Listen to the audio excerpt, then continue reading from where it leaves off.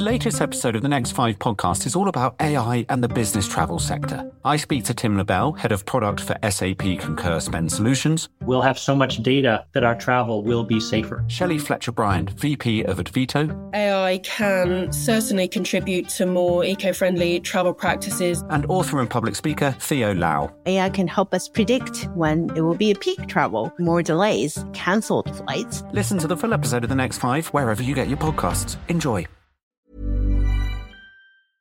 I have something to admit. I have avoided learning about Brexit. This is partly a strategic choice. Many people at the Financial Times know much more about it than I ever will, and it's partly self-preservation. The story changes every day. It is changing literally as I record this. And yet, I cannot avoid it. We all have to learn about Brexit because the things that caused it are happening to all of us. You may not be interested in Brexit, but Brexit is interested in you. This is Alpha Chat, a project from the Financial Times and the Rhodes Center for International Economics and Finance at Brown University. I'm Brendan Greeley, U.S. editor for FT Alphaville. This week, Mark Blythe of the Rhodes Center and I talked to two friends of Alpha Chat. Stephen Kinsella is an economist at the University of Limerick. Megan Green, she is the chief economist at Manulife Asset Management. We wanted to know how the simple fact of the yes vote on the Brexit referendum 2 years ago had changed the UK and Ireland and Europe. No matter what happens today or tomorrow, Brexit has already had consequences.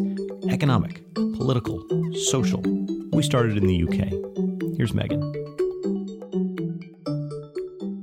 So when Brexit first happened, a lot of economists, myself included, thought the UK might go into recession, and actually the economy held up much better than most of us thought. And if you looked at the different components of growth, there was a narrative about how a weaker pound made the UK more competitive, and so it was exporting its way to growth. That actually isn't played out in the figures at all.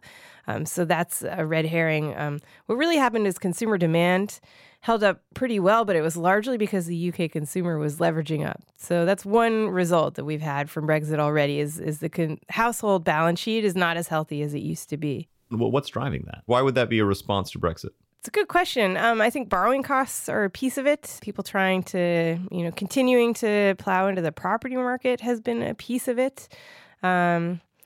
It's a good question. But what we've seen is an undeniable increase in leverage for the household balance sheet. And so that's something that's going to have to be unwound over time. It's not something you're going to unwind while the UK is going through Brexit. But that is going to come back to bite the UK, I think, going forward. I mean, the UK consumer often leverages up.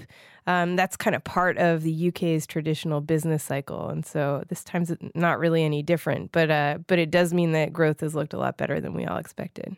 What about job losses? Are they at all quantifiable? When we see car manufacturers threatening to pull out or financial firms leaving, are these just headlines, or can we actually see any Brexit-related job losses in the actual numbers? So the labor market has held up better than we expected as well, actually. And you've had more wage growth in the UK, I think, than you have in the US. In terms of the labor market, the most important thing, though, is the labor supply. So what you've already seen is a bunch of EU migrants who have been working in the UK have left. And the data shows that very clearly. And so if you're reducing your labor supply, you're reducing your potential growth. And the Bank of England has already come out and said, no matter how Brexit goes, we're going to have to manage the economy towards a lower potential growth. So when we talk about the consequences so far having been mild, is that because maybe Brexit is not going to turn out to be such a big deal? Or is it because whatever it is that's going to happen hasn't happened yet? So I think it's partly because it hasn't happened yet, and we don't know exactly what it's going to look like. We still don't even really know when it's going to be at this stage. It might be kicked off a couple more years. So I think it's largely it hasn't happened yet, and all these delays just kind of perpetuate the uncertainty. And so I'm saying that the UK economy has held up better than we expected, but it's still not doing as well as it would have we not had Brexit. So, Stephen, let me ask the exact same question of Ireland, which is the UK is Ireland's biggest trading partner. So are we also looking at Schrodinger's Brexit in Ireland, or have there been real consequences already? Yeah, so the UK isn't Ireland's largest trading partner. It's actually Belgium.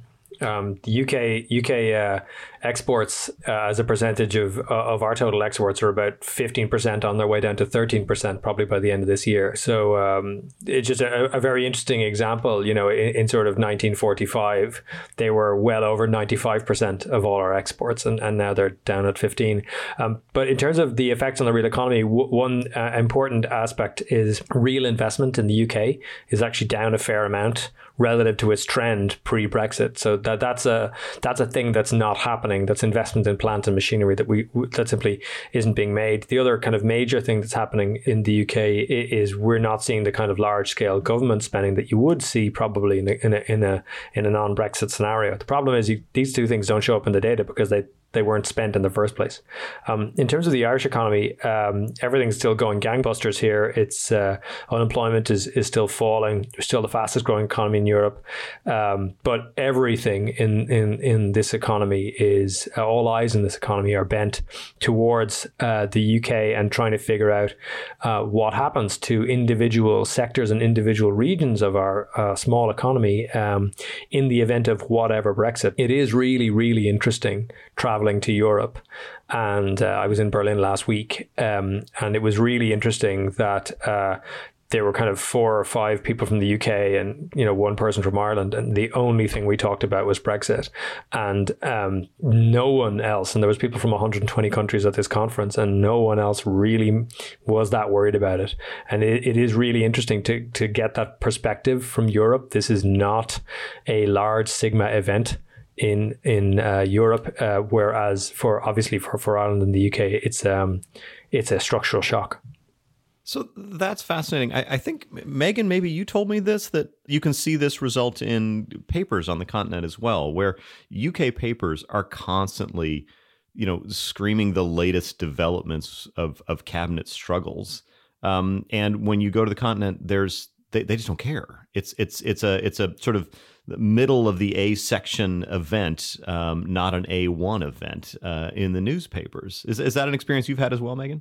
Yeah, that's absolutely right. If you read the German papers, Brexit is pretty much never on the front page. You've got to dig in there. And I think the Europeans mostly are viewing this as kind of a amusing circus to some degree. I mean, they figure the UK just can't figure out what they want. A member of the German government told me 2 years ago, it's going to happen. The UK is not going to be able to figure out what they want. And so this deadline's going to come and we're going to end up telling them, look, here's the deal you've got. You can sort of take it or leave it. And that's kind of what happened when the EU ended up saying, look, we'll extend this deadline a little bit, give you a bit of a chance, but here's what you're dealing with. All right. So we're set up for Mark now.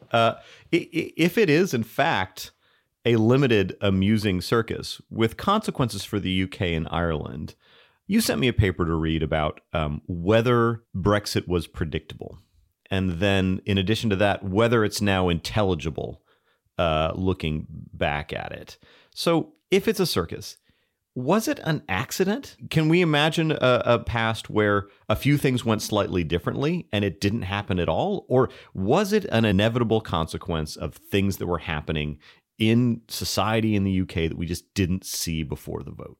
I'd say that the things that propelled Brexit were there and long-standing, whether it's sort of all the cash goes to London versus the regions, whether it's 10 years of austerity budgets, scrapping public services in northern cities. All of those pressures were there and Brexit was a release valve. But that paper I sent you makes 2 very telling points. Back in 2015, David Cameron didn't think he was going to win the election outright. He was in coalition with the Liberals, and he ended up decimating the Liberals, completely destroying them, and then coming to power.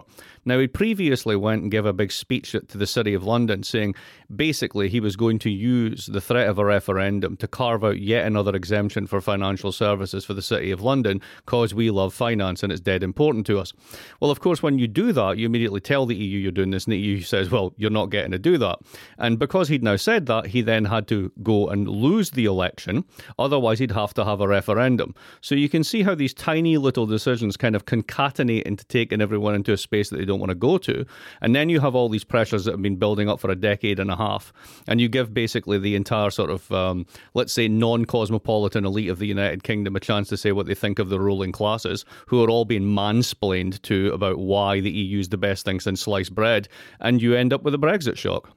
So Let me ask the same question to you that I did of Stephen and Megan, which is that in a political sense, even if it's possible to describe Brexit as a political accident, that bell can't be unrung. What has changed in the UK because of Brexit that will be true, again, no matter what the outcome is in parliamentary negotiations that are happening as we record in the UK?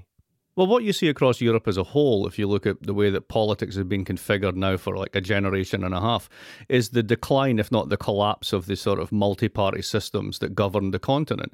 So the Italian party system's completely blown up, as we know, by the makeup of their government. Germany has got the CDU, but you've got the right flank taken by the AfD. Macron is this bizarre sort of populist in the centre, which doesn't make any sense, and their party systems collapse. And a large part of what you see in Britain now could be, and this is where Corbyn's angle on this gets very interesting, basically the death of the Conservative Party as they teared themselves over, once again, ironically, Stephen can talk about this, over the Irish question in a different form. And that party could easily split, regardless of what form of Brexit you get. And then you'll have a situation very similar to Germany, where you'd have a kind of British version of the AfD. Then you'd have a shrunken Tory party. And the winners for that are basically Labour, which goes a long way to explaining why Labour refuses to help. They want the Tories to own this because the destruction of the Tory party is one of their long-term objectives. I lived in London for a decade and was absolutely shocked when I first got there by how incredibly Eurosceptic UK citizens were. I mean, every talk you went to, someone came and ranted about the EU and how it's so far away and imposing rules. And so, I think the UK had already carved out a sort of a very special relationship with the EU. And I sort of think that the UK was always on kind of an exit ramp from the EU. The question was whether it was going to be a hard right or kind of a gradual ramp. And they took the hard right option. But I do think, the referendum matters in terms of timing. It's much more sudden than it would have been. But I kind of think the UK was on its way out anyhow. Mark just brought up the Irish question. And one of the things that's been entertaining to read from abroad is how befuddled the British are that Ireland is an independent country with its own goals. What have we learned about the way the British see Ireland? Well, I think what we've learned is that they don't see Ireland, right? And it is really interesting. They're not educated about it by and large. They typically, and by they, I mean both the political class, the media class, and the general public. They're not educated about their colonial history. And this is not simply an Irish question. This is also, if you look at the Windrush scandal, or if you look at, treatment of Indian migrants, that kind of stuff. It all points to the same. The Windrush scandal. This is Jamaicans who moved to the UK in the 70s. Indeed. It's a really interesting issue because you very often find, that used to be in vino veritas, but now it's in Twitter veritas. Because you have to really have a pithy sentence. You have people often saying, why don't the Irish just come home to the Commonwealth, rejoin the Union, and there'll be no border problems? And that's a prominent MP saying this, and it's really, really interesting. From an Irish perspective, going, really? It's been a century. How is this not sort of baked in? And the answer is because it's never really been acknowledged. And the interesting issue about the Irish border and these negotiations, actually, from an Irish perspective, it's the first time since about 1172 that Ireland has had the upper hand in some of these negotiations. And it's been really interesting in terms of the border. In addition to that brilliant piece by Colin Hay on Brexistential angst, I just finished reading a book by Thomas Nail called The Border, or The Theory of the Border. And it's absolutely brilliant. This idea that it's a philosophical book about, how things change when you move across different lines. And, for people listening all around the world, when I was a kid, you would be stopped at the border between Southern Ireland and Northern Ireland. And now you can just drive up and down, no problem. It's a very, very, very complex border in geography. And to put anything across that border is to invite a very large series of problems. And the railing against the backstop is what the issue there is. And to be clear, it wasn't just a line, and there was Republic below and UK above. The existence of the border defined politics, on either side of it, right? So you had smugglers moving back and forth across the border, and because you had smugglers moving back and forth across the border, they were incredibly prominent in the local communities right there. So the border region is defined by the existence of a border, and it shifts politics back and forth far beyond the border itself, right? Yeah, exactly right. And in fact, even beyond that, the local economies are actually bent towards either servicing the border or not. There are farms that literally straddle the border. It's a highly non-linear border as well. It's not something you could build a wall across like, and so it's really, really interesting as a piece of political study as well. Because while Thomas Nail's book, The Theory of the Border, is all about the Mexican border and the Canadian one, trying to write a philosophical treatise about the Northern Ireland border would be very, very difficult indeed. And it is interesting that while, of course, we're economists, we're talking about the economics of the border, really a lot of it is the legal issues around, moving cattle back and forth, and how you do these kind of sanitary checks for agriculture. And it's really, really interesting how the Brexit negotiations have kind of, all of them have boiled down to how do you take the milk out of a cup of tea? Like they're so integrated now at this point, the two economies, that trying to unknit them seems to be, more than a Herculean task. I mean, we're 3 years almost out from this, and we still haven't got anything like a resolution. And even if by the time this goes out, even if there is an actual resolution, that's only the first step of this process. There are many more and perhaps harder choices to come for the UK. Stephen, can I jump in here for a second? So one of the things that I heard recently from an Irish person I was talking to was that their commute, they live in the south, but they live in the sort of the western side of the south of the Northern Irish border. And if the border went back, the irony is that the EU built a road which made it much quicker for them to get to Dublin. But if they go to Dublin now, they'd have to cross a border into Northern Ireland, drive across Northern Ireland, cross a border to get out of Northern Ireland in order to get to the capital city. That seems to be completely bonkers. Given that, how is the political class in Ireland really trying to get its head around the fact that they may have to do stuff like this? It is really, really interesting, because having set your political face against any kind of border infrastructure, you then cannot publicly or even privately really discuss a plan to mediate that person's commute by some kind of either technological or physical barrier.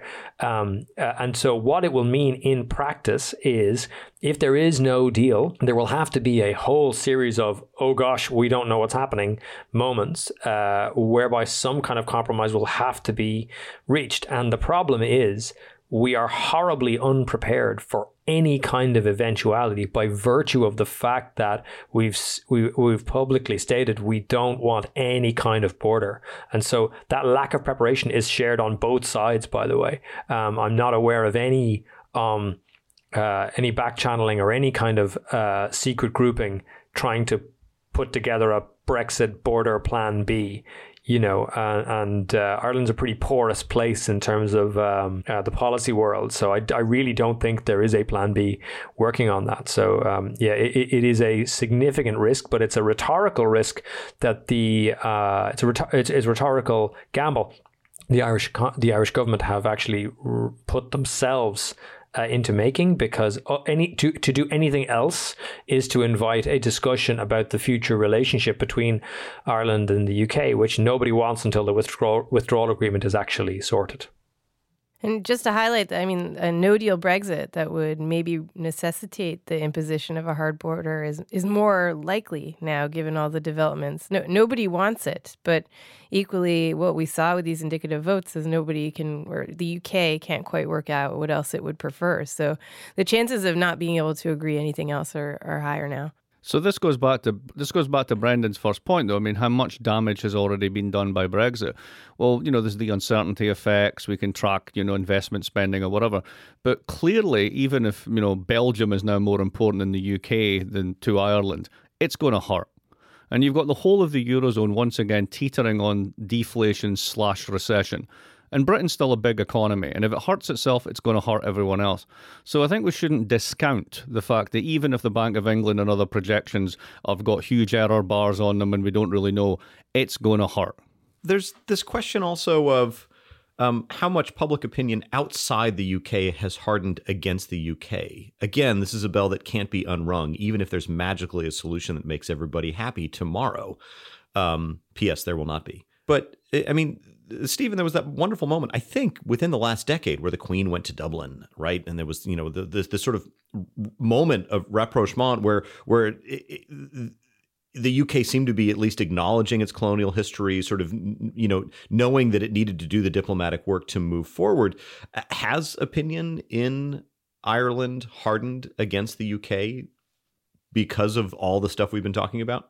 Yeah, it is really interesting to note that there was a period when the previous Prime Minister, Enda Kenny, visited the UK when David Cameron was Prime Minister. It was sort of, get out the hugs and, kumbaya and let's do the guitar thing. And again, the Queen, not just visiting Dublin in a state visit, but visiting Cork and going around and sort of, there's brilliant pictures around Cork City of, just the Queen laughing, just like guffawing, laughing with fish salesmen and that kind of stuff. It's really lovely. And similarly, our president was similarly honoured in the UK. So it was a kind of fantastic time. And now we see this kind of anti-UK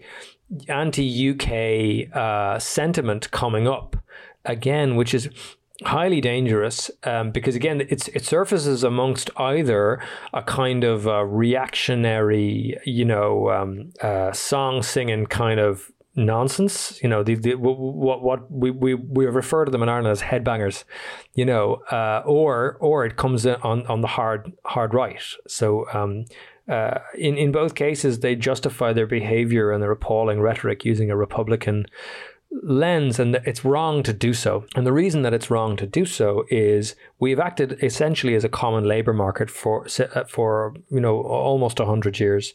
There's actually only been a border between Ireland and Southern Ireland and Northern Ireland since the 1920s, and since the 50s, we've actually had a common travel area, common work area. So it's been enriching for both countries, despite the colonial history.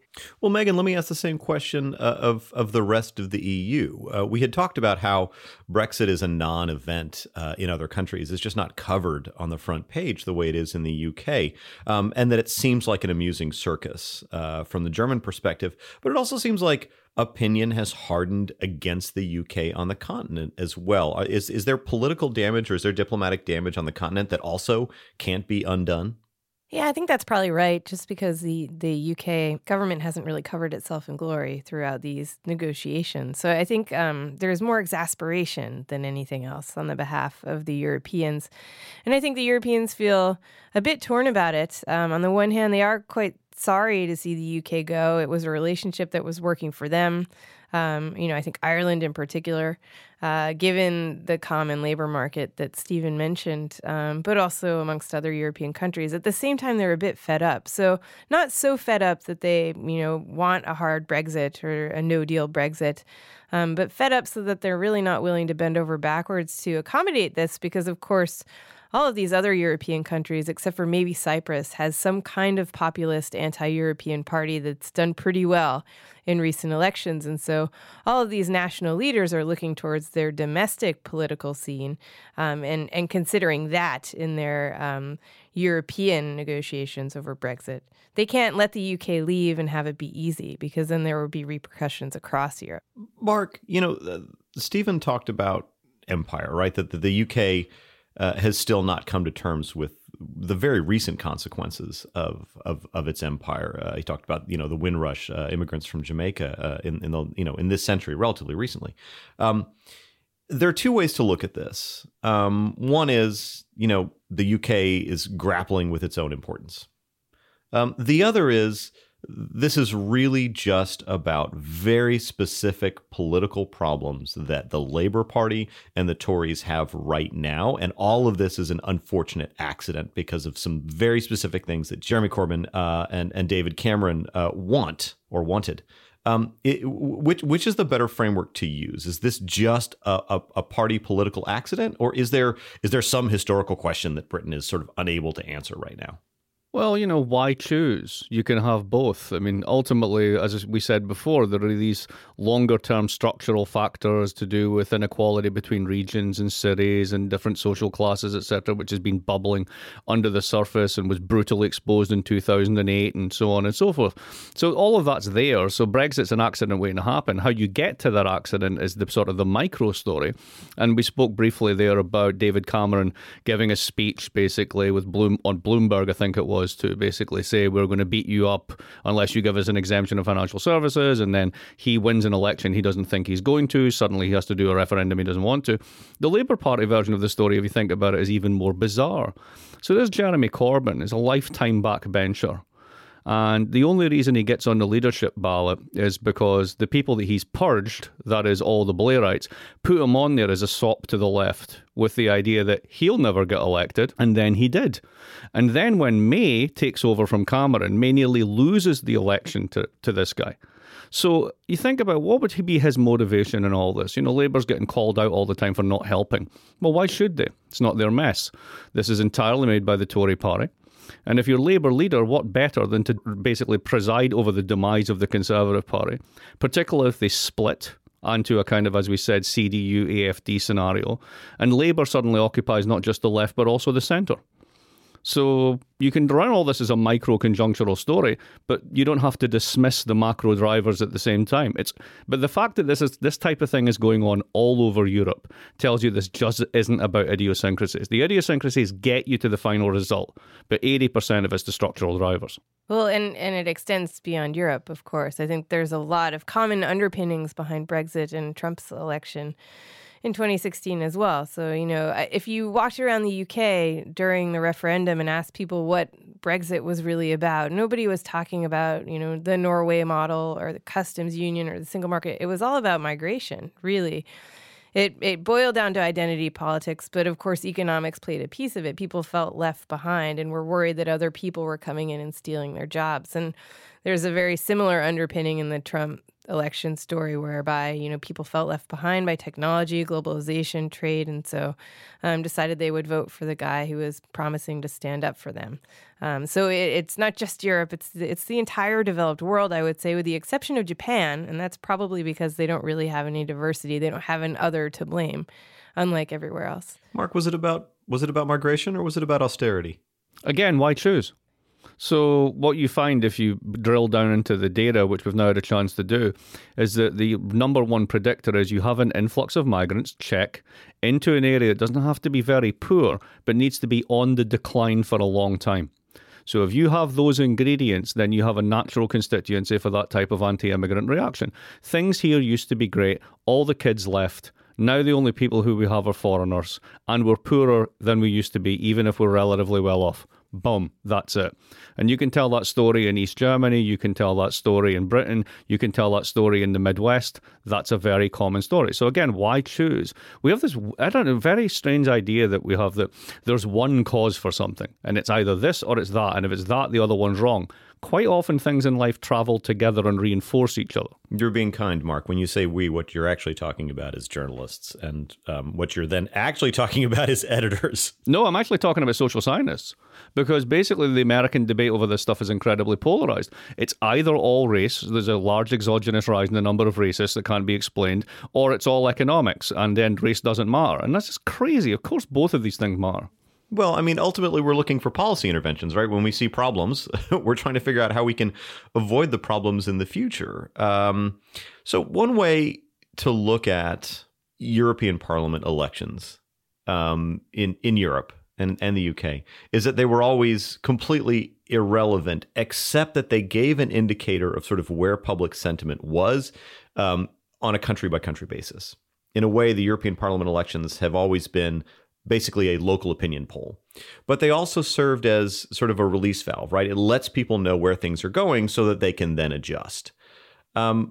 Is it possible to look at the Brexit referendum as a release valve, right? It was a vote out of frustration, and we can talk about all the different frustrations. Mark just laid them out. But is it possible to say, okay, signal sent, there's been an adjustment, now things will get better?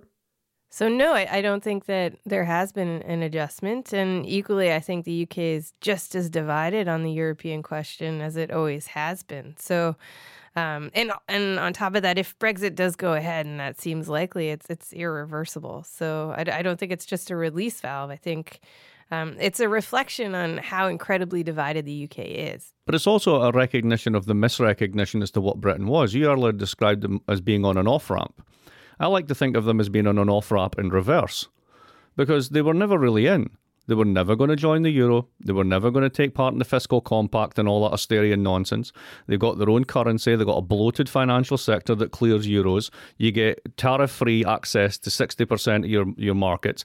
This is the best deal ever. And therefore, you need to leave so you can have a better deal than that. That's why this was a game of impossibility right from the start. They misrecognized the fact that they had a deal where they were never really in, and they wanted a better deal where they were never really in.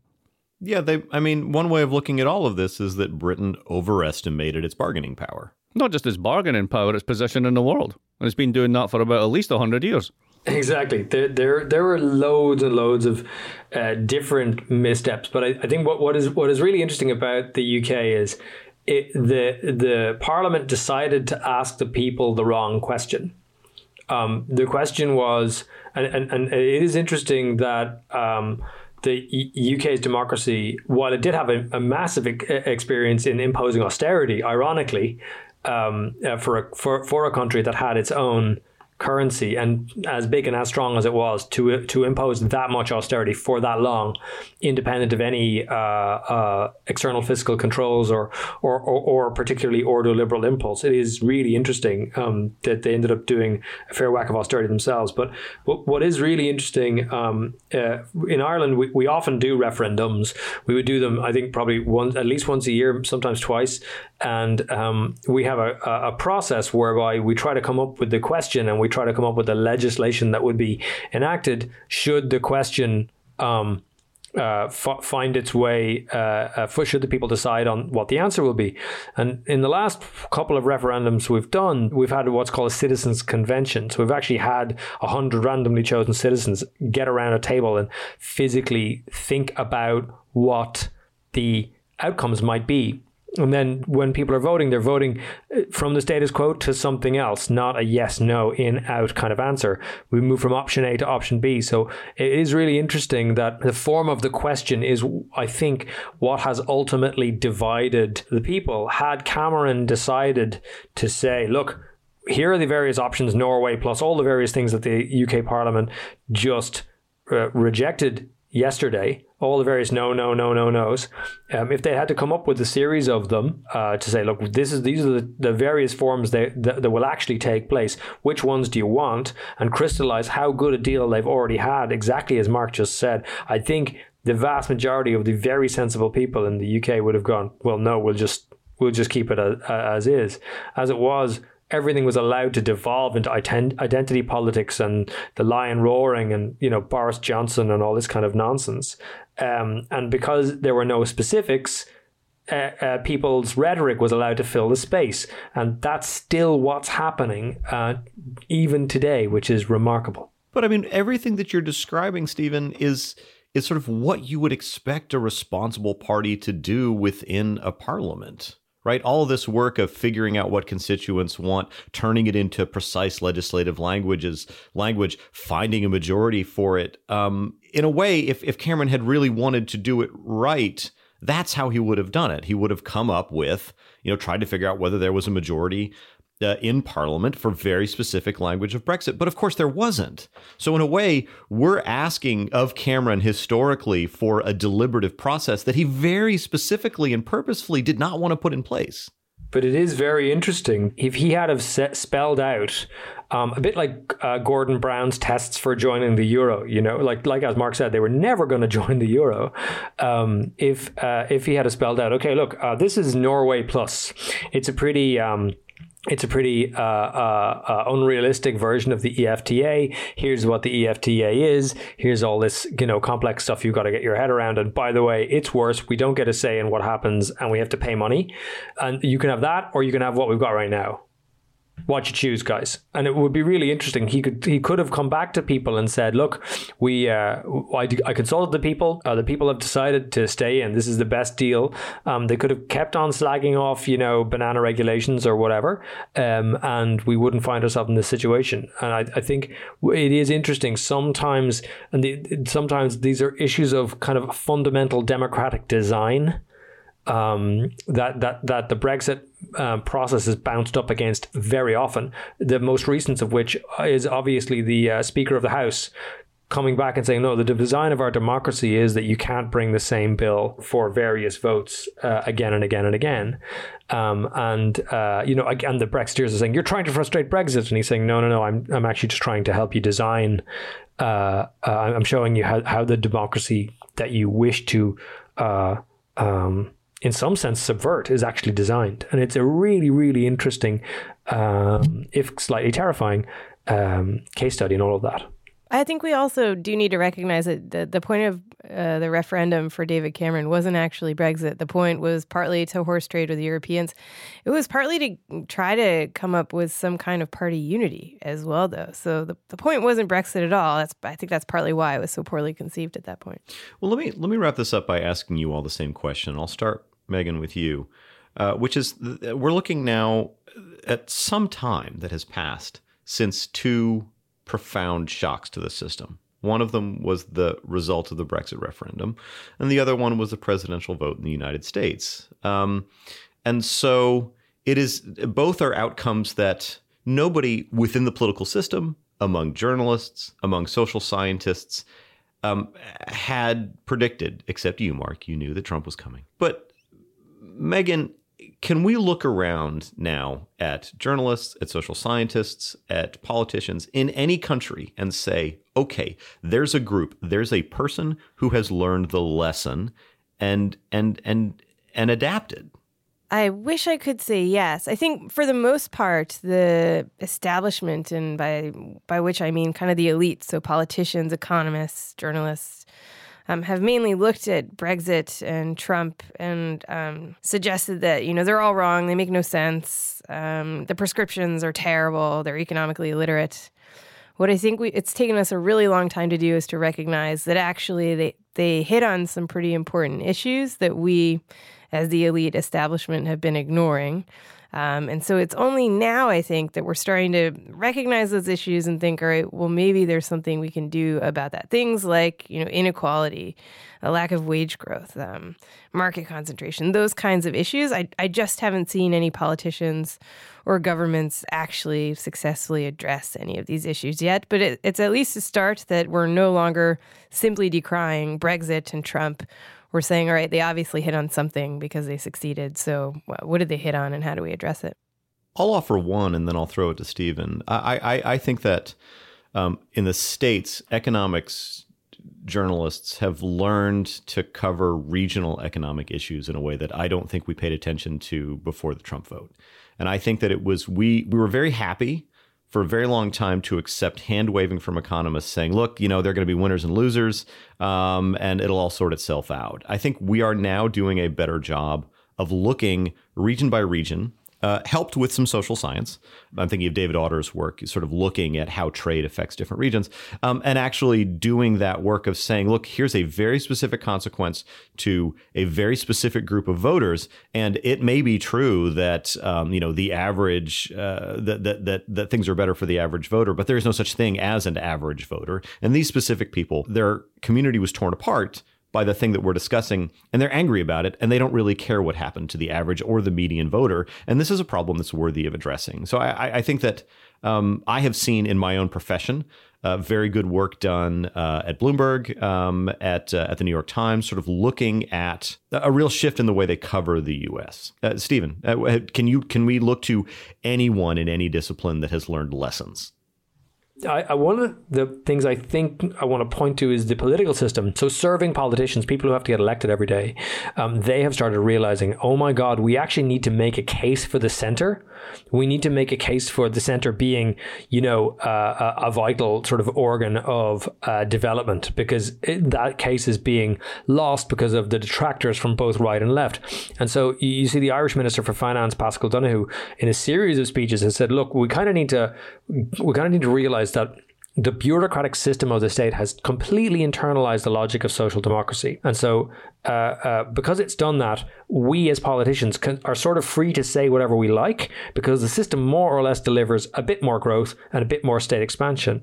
And he said, no, we need to keep making the case for the center, why we should be bringing people together, in order that people see that working together is better than being divided. And populist narratives very often fail when you have people making the case for the centre. So that's been really interesting. And Donohoe he's one example, but there's actually quite a few serving politicians, really thoughtful people who have kind of reacted to this, saying, my God, we need to sort of explain why the state matters, why the centre matters, to people who are justifiably disenfranchised by it and more than a little annoyed by its failings since the global economic crisis. Mark.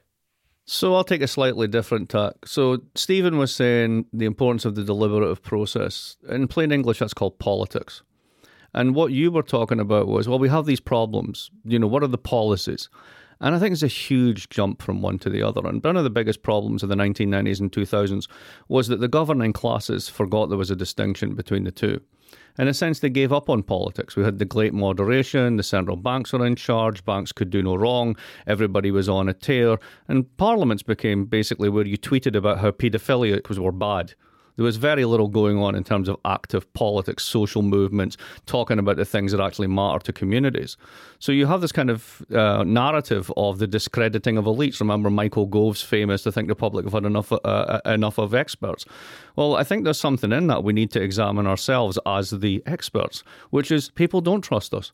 And they don't trust us for good reason. And the notion that we can identify a problem correctly, better than they can, that we know the solution, we've got some policy that we can pull out of the drawer that's got the requisite RCT score, and that'll solve the problem, as if there's some kind of contagion or pathogen rather than our fellow citizens, is something that we really have not begun to get to grips with. Politics is about admitting that not everything is win-win. Politics is about admitting that some things are I win, you lose, and therefore we have to have some kind of political discussion about how we're going to live in that world, rather than this fantasy where we'll have a policy for everything and politics is the error term in the equation. I think that's part of what we're reacting against everywhere, and I think that it's good that that reaction's taking place. Man, you guys are the best brain trust ever. Thank you. Let's do this again soon. Let's. Definitely. Never.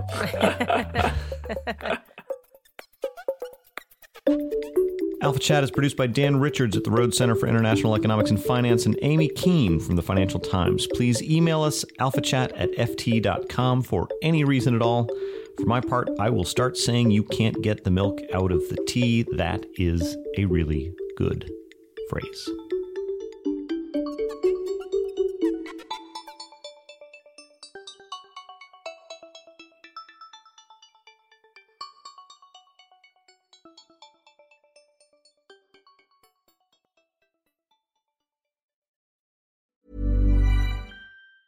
Waiting on a tax return? Hopefully it ends up in your hands. Fraudulent tax returns due to identity theft increased by 30% in 2023. If you're in a bind this tax season, LifeLock can help. Our U.S.-based restoration specialists are experts dedicated to helping solve your identity theft issues. And all LifeLock plans are backed by the $1 Million Protection Package. So we'll reimburse you up to the limits of your plan if you lose money due to identity theft. Help protect your information this tax season with LifeLock. Save up to 25% your first year at LifeLock.com/aware. The latest episode of the Next 5 podcast is all about AI and the business travel sector. I speak to Tim LaBelle, head of product for SAP Concur Spend Solutions. We'll have so much data that our travel will be safer. Shelley Fletcher-Bryant, VP of Advito. AI can certainly contribute to more eco-friendly travel practices. And author and public speaker Theo Lau. AI can help us predict when it will be a peak travel, more delays, cancelled flights. Listen to the full episode of the Next 5 wherever you get your podcasts. Enjoy.